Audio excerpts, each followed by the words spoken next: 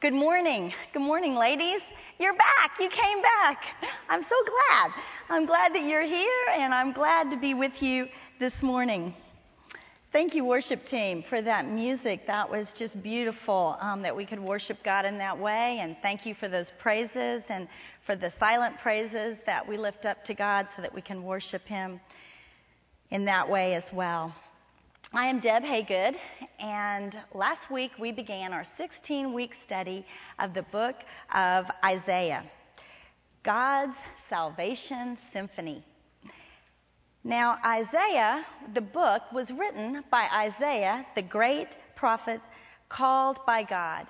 He was called by God, as all prophets are, to give God's message to his people. And last week we looked at Isaiah chapter 6, and we saw God calling Isaiah through a vision. And in that vision we saw God's holiness, and we also saw God's love. His holiness is great, and equally important is his desire to have a relationship with man, with mankind, with you and with me. And we saw God calling Isaiah to tell his words to his people. And these were words reminding them of who God is, calling them back to God to repent and to restore that relationship so that they would follow God and he would bless them. But the words were not heeded by the vast majority. The words would in fact harden their already very hard hearts. Now, I read a quote this week in Halley's commentary, and it said this: "When a nation sets itself against God, even his wondrous mercy results in further hardening." And I think it's the difference between wax and clay. Wax, like candle wax, when it comes in contact with heat, it melts, it gets soft. Clay, on the other hand, when it comes in contact with heat, it becomes harder. And so our hearts are either wax or clay. And when they're wax, they become soft under the heat of sunlight. And sun is spelled S-O-N. But if it's hearts of clay, then they become even harder under the warm light of Jesus.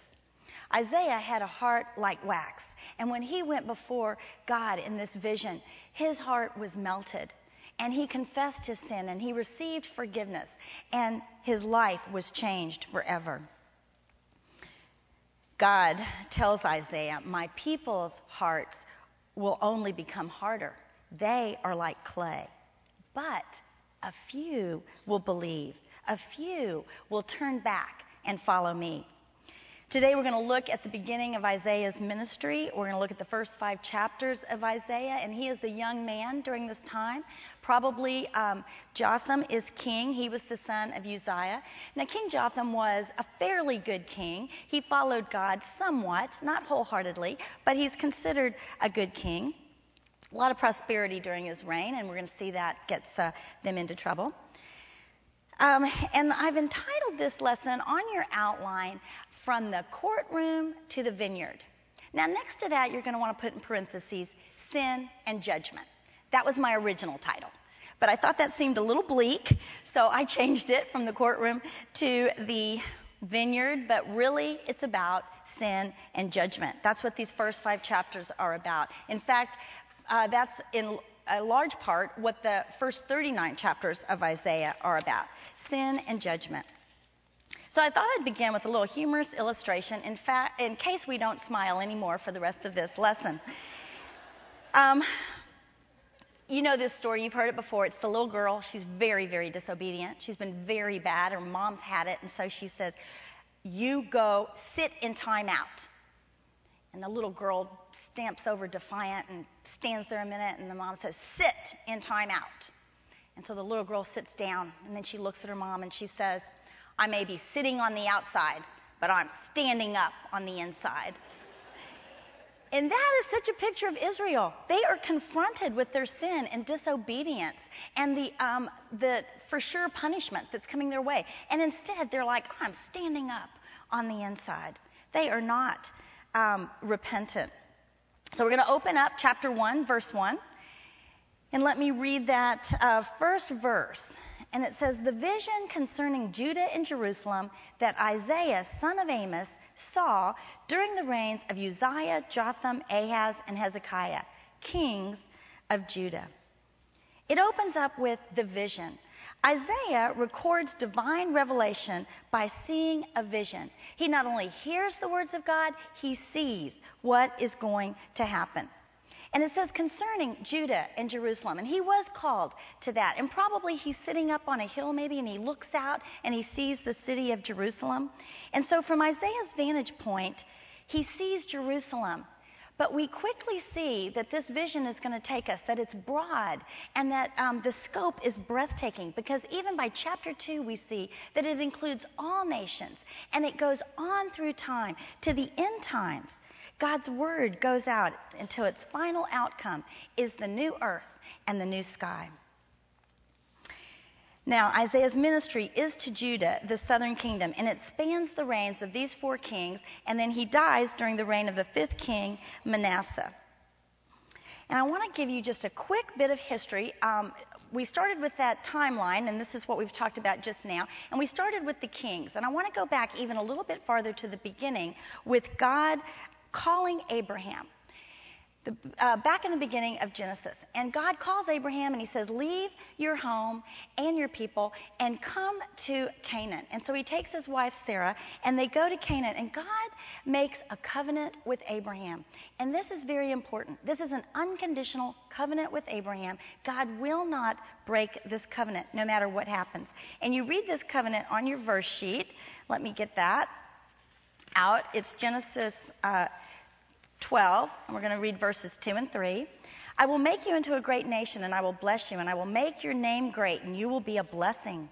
I will bless those who bless you, and whoever curses you, I will curse, and all peoples on earth will be blessed through you." Now, the land here that he says, that great nation here is land. He's going to give Abraham land, and that land is present-day Israel. And then he says, "I will make your name great." That's descendants. And in another place he says, "There'll be as many as the stars in the sky." And he does give them descendants. And he says, "I will bless you, and all peoples will be blessed through you." That is a reference to the Messiah, to Jesus Christ, who would bless all people by being our Savior. Now, his descendants, he has a son, Isaac. And Isaac has Jacob and Esau. And Jacob has 12 sons. The 4th son is Judah. That's important. Remember that. And God changes Jacob's name to Israel. So the 12 sons and their families become the 12 tribes of Israel. So sometimes when you see Israel, it refers to Jacob's name. Sometimes when you see Israel, it refers to God's people collectively, God's chosen people, his covenant people. The 12 sons and their families end up in Egypt during a famine, and there they live. And over 400 years they become slaves in Egypt, but they also multiply and grow in number until Moses comes on the scene, and they're probably between 2 and 4 million in Egypt. And Moses leads them out of Egypt. God has sent Moses to deliver them from slavery and oppression. And Moses takes them out, and they're on their way to the Promised Land. And before they get there, they stop at Mount Sinai, and there God makes another covenant with them. And it's called the Mosaic Covenant. And this is a conditional covenant. And he says, "You will be my people, and I will be your God, and I will bless you and protect you and provide for you. And you will follow me and obey me, and you will worship me and me alone, because I am the only God, the one true God."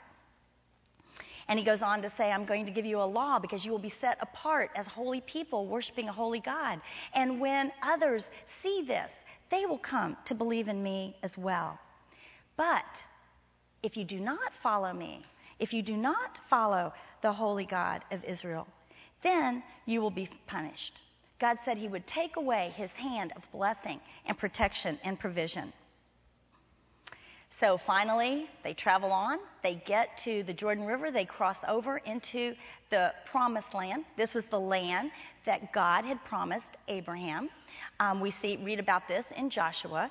And they settle the land. The 12 tribes settle the land, and they become known as the nation Israel. And at first they're ruled by judges, and then they call out for a king, and so God gives them Saul, and that's where your timeline begins. And then God gives them King David, and he is from the tribe of Judah, that fourth son. And his son Solomon reigns after him. And then this nation of Israel is divided in two. And the northern kingdom, which has 10 tribes, they keep the name Israel. The southern kingdom is made up of Benjamin and Judah. Judah is the largest, and so they become known as Judah. And in Judah is the capital city of Jerusalem. And that is where the temple is, and that is where they were to come and worship, and that remains in Jerusalem in Judah. Judah is reigned by Rehoboam, Solomon's son. So David's line stays in Judah. And Solomon, Rehoboam, and then all the kings after that come from the line of David. And that is because God promised that the Messiah would come from the line of David. He promised that to David, that the king that would rule forever, Jesus, would come from his line. And sure enough, if you look in Matthew and Luke, you see that Jesus' lineage can be traced back to David. David, who was from the line of Judah, the son of Jacob, the grandson of Abraham. And so you see that Jesus goes back to Abraham, he that would be a blessing to all people. And so Isaiah tells us that his main audience is Judah and the capital city of Jerusalem. And Jerusalem is also called Zion. So if you see Zion, then know that they're talking about Jerusalem. And let's read verses 2 through 4 here. So just as a little reminder, so we see Israel, it can be God's holy people, or it can be the northern kingdom of Israel. For today's lesson, every time we see Israel, it's going to be Judah being a part of God's chosen people. It's not referring to the northern kingdom. So let's read verse 2. And we see, "Hear, O heavens, listen, O earth, for the Lord has spoken." Okay, the symphony begins. Hear grand music as you read these words, "O heavens and O earth. I reared children and have brought them up, but they have rebelled against me. The ox knows his master, the donkey owns his owner's manger, but Israel does not know. My people do not understand. Ah, sinful nation, a people loaded with guilt, a brood of evildoers, children given to corruption. They have forsaken the Lord. They have spurned the Holy One of Israel and turned their backs on him." Now, Isaiah begins with using legal language. This whole first chapter here uses legal language. It kind of takes place in a courtroom, and that's how we want to see it. So he begins by calling two witnesses because their law stated, and I've got that on your verse sheet, I'm not going to read it, but in Deuteronomy 19:15 it tells us that they must have 2 or 3 witnesses. So God has 2 witnesses, the heavens and the earth. God is saying, my creation will testify that what I am saying is the truth. He's bringing a legal case against his people. And so he begins to list what they've done wrong, their sin. And he starts out by saying that they are so foolish. They're so confused. Actually, he's just calling them stupid. They're so stupid, they don't even realize I am their creator. I am the one who made them and provides for them and protects them. Even animals, an ox and a donkey, who we don't think of as very bright, they know their master. And it reminds me of a story when my grandparents were older. They lived their last years in Arkansas. And they lived in the country. They had a few acres, and they had a barn on it. So at one point, my grandfather decided he would he'd go to the sale barn and get little calves and that didn't have a mom, and he would raise them up. And so he had these bottles of milk, and he'd feed these little calves. And I can remember visiting him. I was a young married gal, and I'd hold on to these bottles, and they'd be pulling at these bottles, drinking their milk. And of course, the calves grew up and became big cows. And I can remember going back, and my daughter Rachel was a year old, and Papa said, "Hey, let's go out and see the cows. We'll show Rachel the cows." Now, my grandmother, she followed us all the way. "Don't you take that baby near those cows," and she's calling out. So we go up to the fence. Now, the cows are huge. I mean, this is like probably a year or two later, and they are big. And my grandfather stands at the fence, and he begins to call them by name. And then they start running up to the fence. They know my grandfather's voice. They recognize him as the person who took care of them, who raised them up, who fed them, and is now providing for them. And of course, Grandpa, he rubbed their heads, and so did Rachel. Not so with God's people. They did not recognize God as their master, as their creator, as their protector and provider. So Isaiah, like a lawyer, continues on with their offenses. And also, they have rebelled. They are corrupt and evil. They have rejected God. They've turned their backs on the Holy One of Israel. Now, this is strong language that we see here. Harsh language, but it needs to be so because this is a wake-up call to God's people. They don't even realize. They're so foolish, they don't even realize that what they're doing is sin. Sometimes I feel like we're not too far from that. I rationalize my sin. I begin by calling it shortcomings and failures and mistakes, not so bad. We begin to make light of it until pretty soon we don't even realize that we are in sin. This is where Judah was at this time. And their sin is so pervasive that it has affected them from their head to their toes. We read that in verses 5 and 6. And then in verses 7 and 8 and 9, we get this picture of this desolation, of the inevitable destruction that was going to come upon them because of their disobedience and their sin. Now, this visual picture here looks like it's taking place right then. It's in the present. But actually, it's probably foretelling a near future event. And that is when King Sennacherib of Assyria comes to lay siege to Jerusalem, to the city of Jerusalem. It's a very difficult and hard time. It takes place in 701 BC. And we're going to be looking at that in more detail when we get to chapters 36 and 37. And then we come to verse 10, and Isaiah begins to talk about, make a case against those that consider themselves religious. Now, about this time, you can picture Isaiah. He's probably standing on the steps of the temple. He's calling out to God's people, telling them these indictments. And there's some, they've got their arms crossed, and they're thinking, well, he's not talking about me because I follow God. I'm religious. I keep all the law. And so then Isaiah says this to them. Hear the word of the Lord, you rulers of Sodom. Listen to the law of our God, you people of Gomorrah. The multitude of your sacrifices, what are they to me, says the Lord? I have more than enough of burnt offerings, of rams and the fat of fattened animals. I have no pleasure in the blood of bulls and lambs and goats.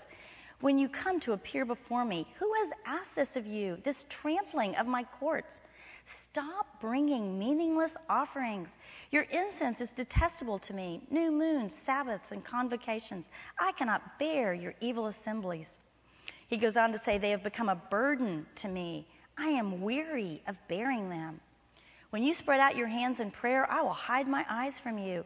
Even if you offer many prayers, I will not listen. Your hands are full of blood. Wash and make yourselves clean. Take your evil deeds out of my sight. Stop doing wrong. Now, this is some more strong language. God is saying, I am weary of this. I cannot bear it. I hate it. And this is not hyperbole. Lots of times when we have imagery and poetic language, we have hyperbole, which is exaggeration. God is not exaggerating. God is telling them exactly how it is. Now, mind you, these festivals and feasts and the sacrifices, God set that up. That was part of his law. But all of that was to bring them closer to him. It was to worship him. It was to make atonement for their sin. It was so that they could fellowship with him. All that part had been forgotten. All they were doing was going through the motions, carrying out these meaningless rituals without a thought of God. And he is sick of it. And we know that because their hearts are so far away from God, they don't even know what really matters to God. They're not doing anything that would be what God would have of them. And God tells them what that is. Verse 17, he says, learn to do right, seek justice, encourage the oppressed, defend the cause of the fatherless, plead the case of the widow. What should be happening? They should be seeking justice, encouraging the oppressed, defending the needy, the poor, the widows, and the orphans. And I thought we'd stop just a second and think about our own lives. A question for me, am I getting richer while I disregard the needs of the poor? Am I busy at church, getting caught up in religious activity and forgetting what really matters to God, which is justice and mercy and walking in humility? Hosea 6:6 says, for I desire mercy, not sacrifice. How do I act merciful in my day-to-day life? How do I seek justice? It reminded me of a time in the past when my children were young. My husband and I decided that we were going to support public schools.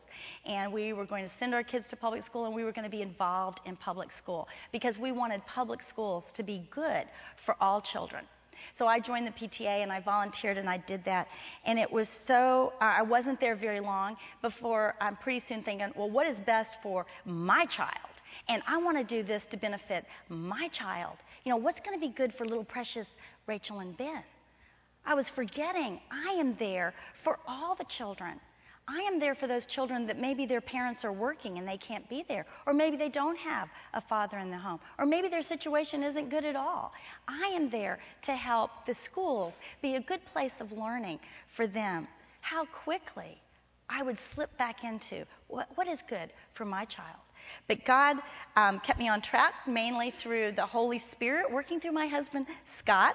And so I would get back on track and think, I want to volunteer for all the children. It's not about just me and my children. I want to seek justice in that way. And what about pride? Am I resting on my achievements rather than resting in God's peace? Do I trust God to bring what I want and need? Or am I manipulating every situation, doing everything under my own steam? One quote said, God's priority is how you live normal days of life, not how you perform on special days set aside for ritual. Religious ritual without righteous living does not gain favor with God.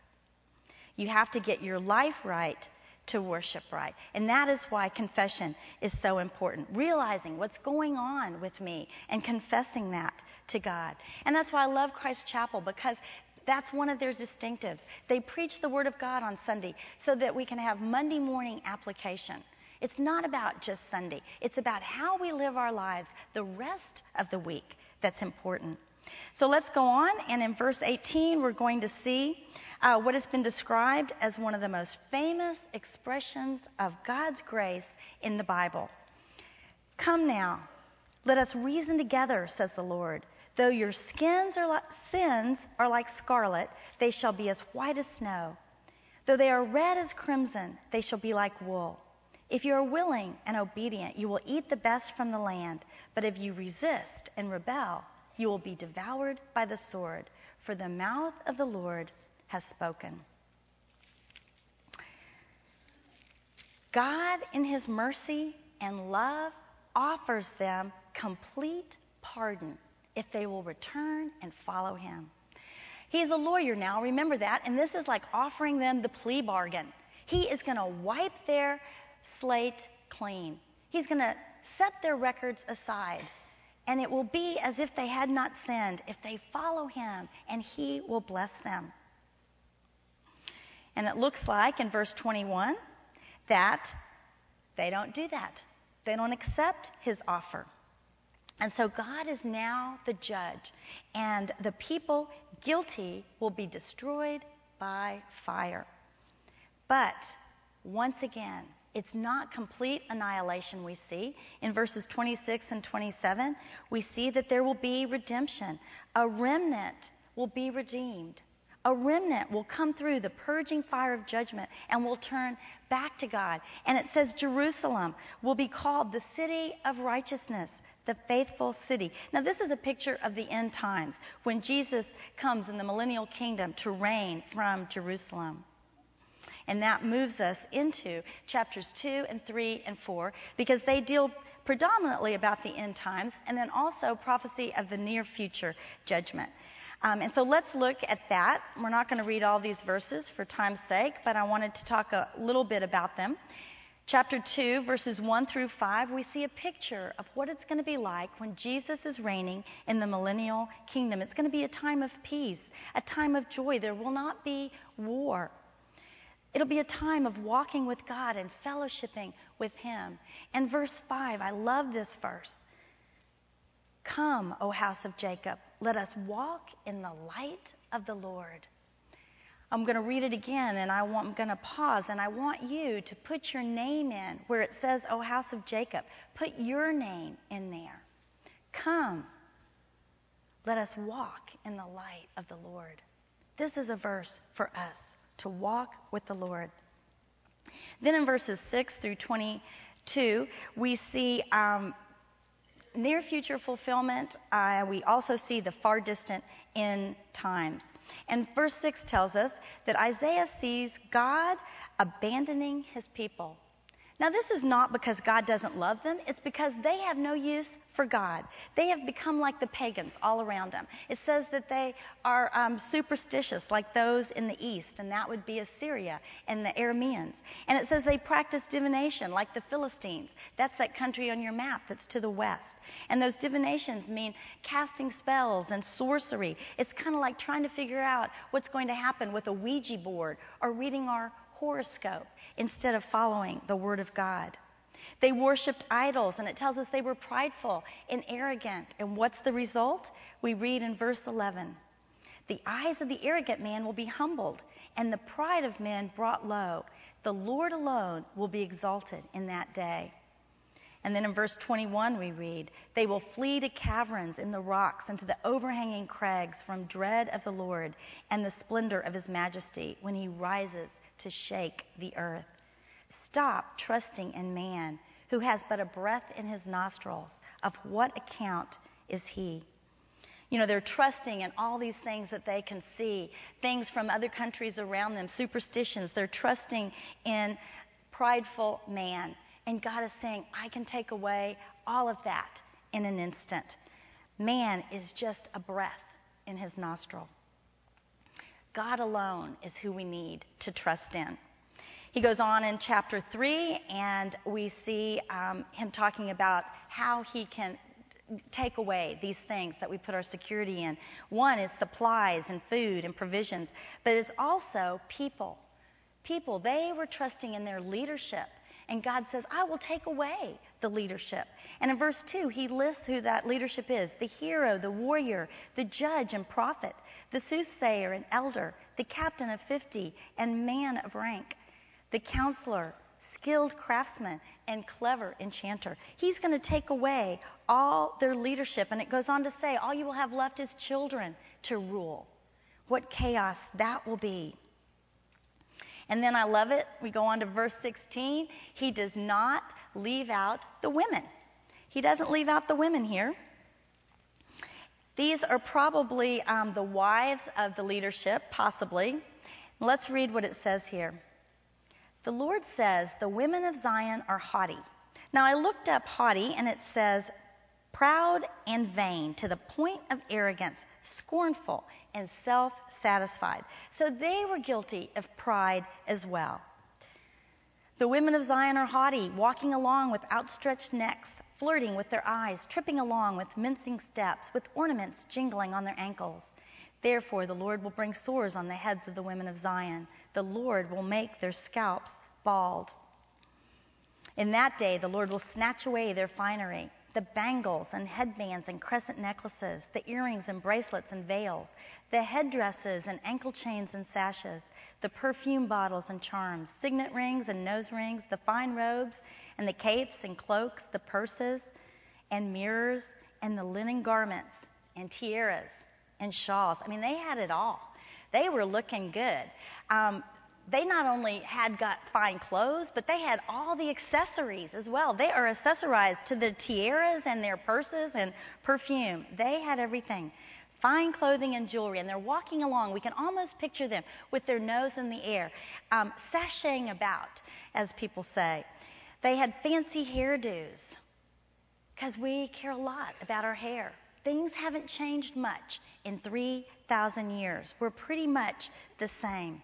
We care about how we look, and sometimes, very quickly and easily, our appearance can lead to pride. How much time we spend on that. And this would be almost humorous, except for how horrific it is when he describes what will happen to them.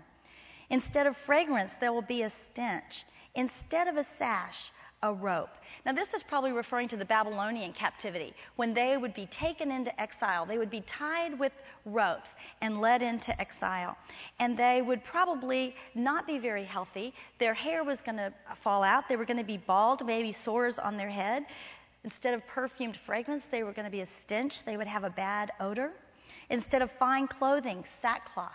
Now, sackcloth, you read that a lot. It was a cloth that was used for mourning because it was a coarse, dark cloth that came from goat hair.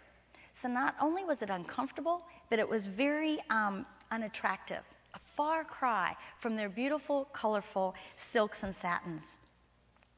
And it goes on to say, instead of beauty, branding, and your men will fall by the sword, your warriors in battle. And there would be so few men. They would all be widows, and they'd be looking around for anyone to save them, to be their husband and save them from disgrace. But there would be few men left. But once again, we see redemption. God doesn't leave it there. There's more. It's not complete annihilation. And so in verse 2, we see, in that day, the branch of the Lord will be beautiful and glorious. And the fruit of the land will be the pride and glory of the survivors in Israel. Now, the branch is a good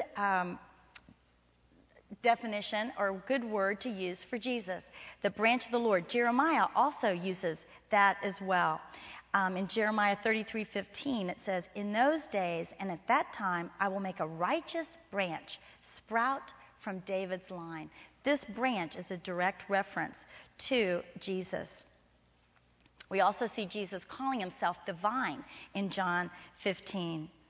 And so once again, we see a remnant, faithful followers, and they will be known for holiness. We see that in verse 3. They will be called holy, and they will receive forgiveness. God will cleanse them. And then we see this great picture of a relationship going on with God. And we see here, it says that the Lord will create over all of Mount Zion and over those who assemble there a cloud of smoke by day and a glow of flaming fire by night. Over all the glory will be a canopy. It will be a shelter and shade from the heat of the day and a refuge and hiding place from the storm and rain. It will be a time of peace and joy with the Lord, and a pleasant time. And God's presence will be there. And these references to God with the cloud and the fire, we also see these very same references in Exodus. And I have that on your verse sheet. This is when Moses led the children out of Egypt onto the promised land. And it says, by day the Lord went ahead of them in a pillar of cloud to guide them, and by night in a pillar of fire to give them light. Those same references of God, the Lord Almighty would be in their presence. We see this remnant, always a remnant of faithful followers.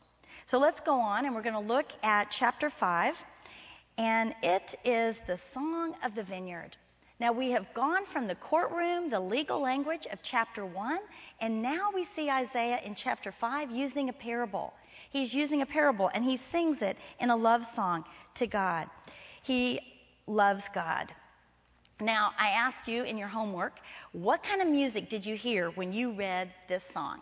And there were all kinds of answers. In the leaders' meeting beforehand, there were all kinds of answers. Classical, ballads, an opera. And for me, it was all country. It was all country. Now, I don't know if that's a good thing or not, because I grew up in Florida. We didn't have, I guess there was country music, but we didn't listen to it. And so when I got to Texas, it took me quite a while to appreciate country music. In fact, I always just called it those She Done Me Wrong songs. And there was something about when I read these verses, it was kind of like that. You know, it was God's people really doing him wrong. And so I picture Isaiah. Now he's standing on the steps of the temple, and he's got a guitar, and he is singing this country song to the people of Judah. And this is what it says. And it's written in kind of 3 stanzas.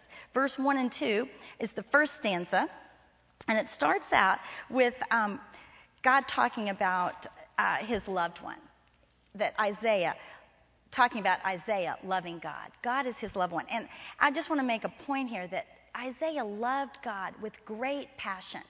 With great passion. And so it was easy for Isaiah to identify the feelings that God had for this sinful people, the outrage that he felt, and the grief that he felt over his holy people, his holy nation, called apart, willfully sinning and ignoring him. And so Isaiah sings this love song about God. And so he says here, I will sing for the one I love, a song about his vineyard. My loved one has a vineyard on a fertile hillside. He dug it up and he cleared it of stones and he planted it with the choicest vines. He built a watchtower in it and cut out a winepress as well. And then he looked for a crop of good grapes, but it yielded only bad fruit. Only bad fruit in this vineyard. And then we see the next stanza, and Isaiah singing this as if God was saying these things. Now you dwellers in Jerusalem and men of Judah, judge between me and my vineyard. What more could have been done for my vineyard than I have done for it? When I looked for good grapes, why did it yield only bad? Now I will tell you what I'm going to do to my vineyard. I will take away its hedge, and it will be destroyed. I will break down its wall, and it will be trampled. I will make it a wasteland, neither pruned nor cultivated, and briars and thorns will grow there. I will command the clouds not to rain on it. That's that country part, like she done me wrong, and now here's what's going to happen back. I am tearing down the hedges, and there's not going to be any more rain or cultivating or anything going on with my vineyard, because all I got was bad grapes. Bad grapes when I poured in all my love. And then, so now you can see the people, and they're kind of, clapping and stomping their feet and listening to this song. And then we get to the last verse, the last stanza. Verse 7 says, the vineyard of the Lord Almighty is the house of Israel, and the men of Judah are the garden of his delight. And he looked for justice, but saw bloodshed, for righteousness, but heard cries of distress. So they're sitting, all of a sudden they're thinking, whoa, wait a minute. Are you calling me the bad grapes? Are you saying I'm the bad fruit from your vineyard? So Isaiah has their attention now, and he begins to go on and detail the sins of the bad grapes, to tell them what they have done. And he begins each section, there's 6 sins, and he begins each one with a woe. And a woe, woe to you, bad grapes, because this is what you've been doing. And I wrote on the bottom of your verse sheet, a woe is a strong exclamation, a warning or threat of impending disaster. So let's look, that first woe is verse 8. It says, woe to you who add house to house and join field to field. Now this is a picture of greed. This is a picture of greed. They are buying land and they're getting rich at others' expense.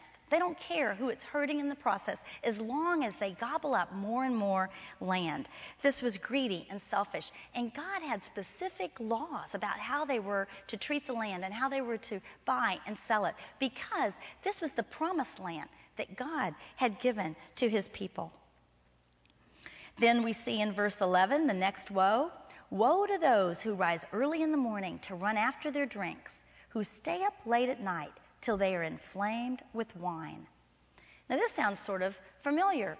We may know people like that. They start drinking early in the morning and they go all through the night, and they're so busy partying that they totally forget about God. Verse 12 there says, they have no regard for the deeds of the Lord, no respect for the work of his hands. I really think that Isaiah is telling them they have totally forgotten about the sovereignty of God, that everything they have is because God has given it to them. But they're so busy partying and drinking that they have totally forgotten that. Verse 18 is the next woe. Woe to those who draw sin along with cords of deceit and wickedness as with cart ropes. To those who say, let God hurry, let him hasten his work so we may see it. Let it approach. Let the plan of the Holy One of Israel come so we may know it. Now this was interesting to me, but I think what they're really talking about here is defiance. These are the people that are so entrenched in their sin that they have no intention and no desire of changing. They are not repentant in the least. And so they're either mocking God and mocking Isaiah with these words here, or they're saying, God, save us anyway. We're not going to change. We're not going to repent, but save us anyway. God doesn't work like that. God wants a relationship with us. God wants a change of heart, and we don't see any change of heart from these people here. You know, sometimes we expect God to save us. We treat him like he's a genie in a lamp. But God wants a relationship with us. He wants us to walk with him and to listen to him and to follow him, not to ignore him and to disregard him and to set him aside until we're in deep trouble, and then we call out for God and expect God to show up. One of the commentaries I read said this: the Lord is gracious, but he is not to be trifled with. Be careful that our attitude does not become like that of those people in verse 18 and 19, when we take for granted the Holy One, our God. Verse 20, we see this woe. Woe to those who call evil good and good evil, who put darkness for light and light for darkness, who put bitter for sweet and sweet for bitter. Now, these are the people that have really perverted the truth. They've got perverted values. It's all upside down. They have lost the moral capacity to judge and distinguish between right and wrong. That seems so familiar to me. It seems so much like what our world is about today. We are blinded to the truth. Sin really leads us to spiritual blindness so that we cannot tell right from wrong. You know, there's so many choices in our lives today. And if we begin to choose something that's wrong and to make light of that and to say, well, it's not so bad, you know, it's really, I could be doing this, but instead, you know, pretty soon we continue to do it until we don't even realize that wrong thing we're doing is sin. Pretty soon we're calling it right and truth, and we get so confused. And to counteract that, we need to be in the Word, because this is our standard. This helps us to see right from wrong. Or we need to be in fellowship with other Christian believers and talking with them, listening to them. We need to have mentors or people that will hold us accountable so that when we get off track, they can say, that's not right. That's wrong, what you're doing, so that we don't end up with this.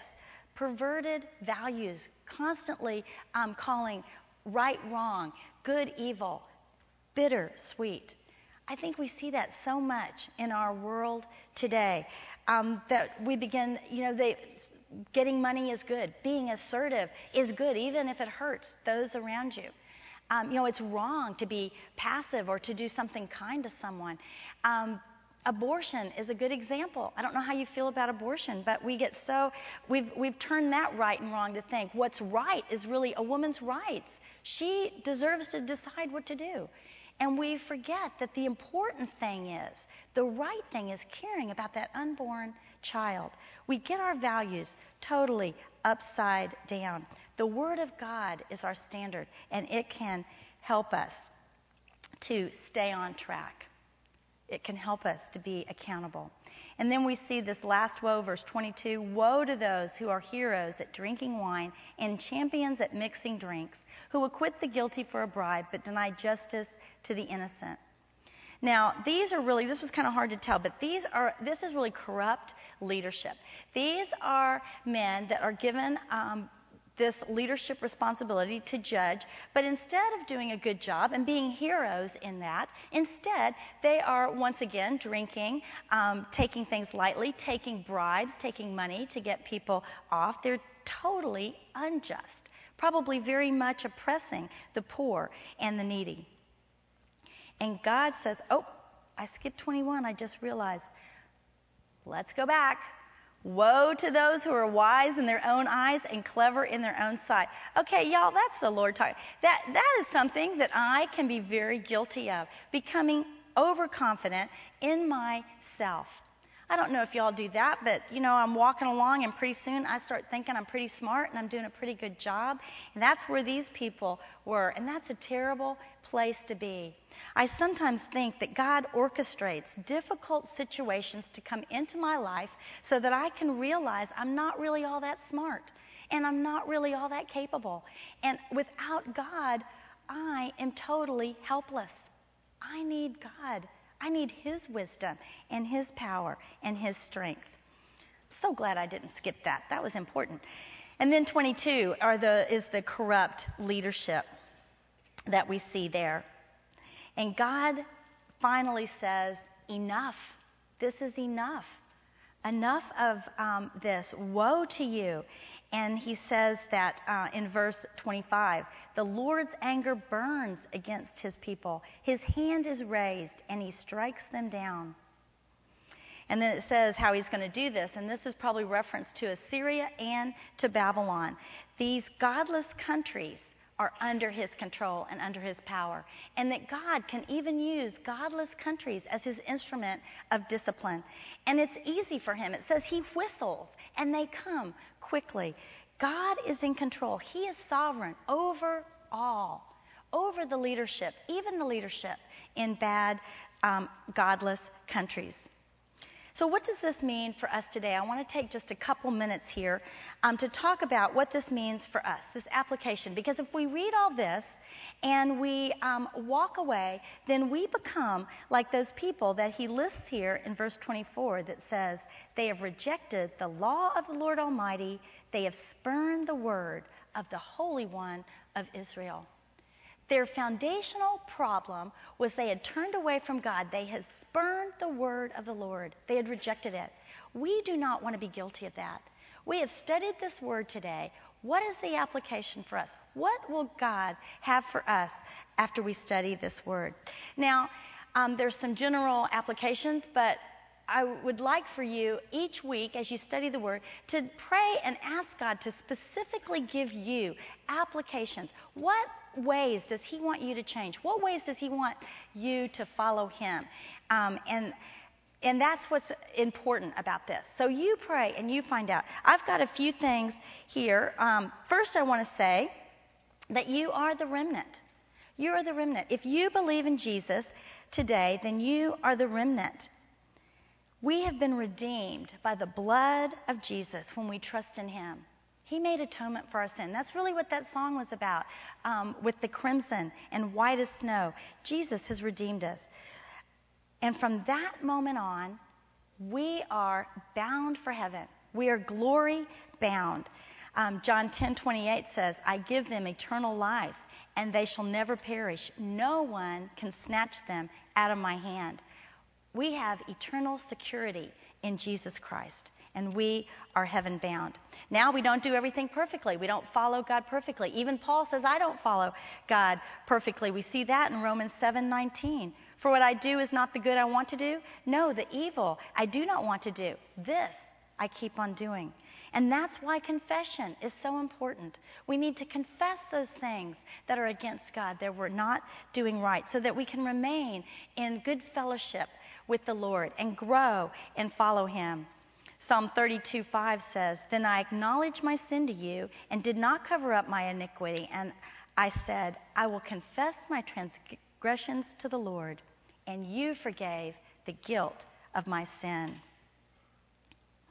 So confession is good and necessary for our relationship with our Heavenly Father so that we can grow closer to Him. Isaiah gives us plenty to think about in these verses that we read today. Maybe you want to consider how God has shown compassion to you recently. Maybe you want to think about something you need to confess and then go to God and confess it. Pray about specific ways that you can seek justice for the oppressed or how you can help the needy. I've written a couple applications for myself on here. I want to thank God that I'm a child of His. I love the verse, 1 John 3:1, that says, "How great is the love the Father has lavished on us, that we should be called children of God."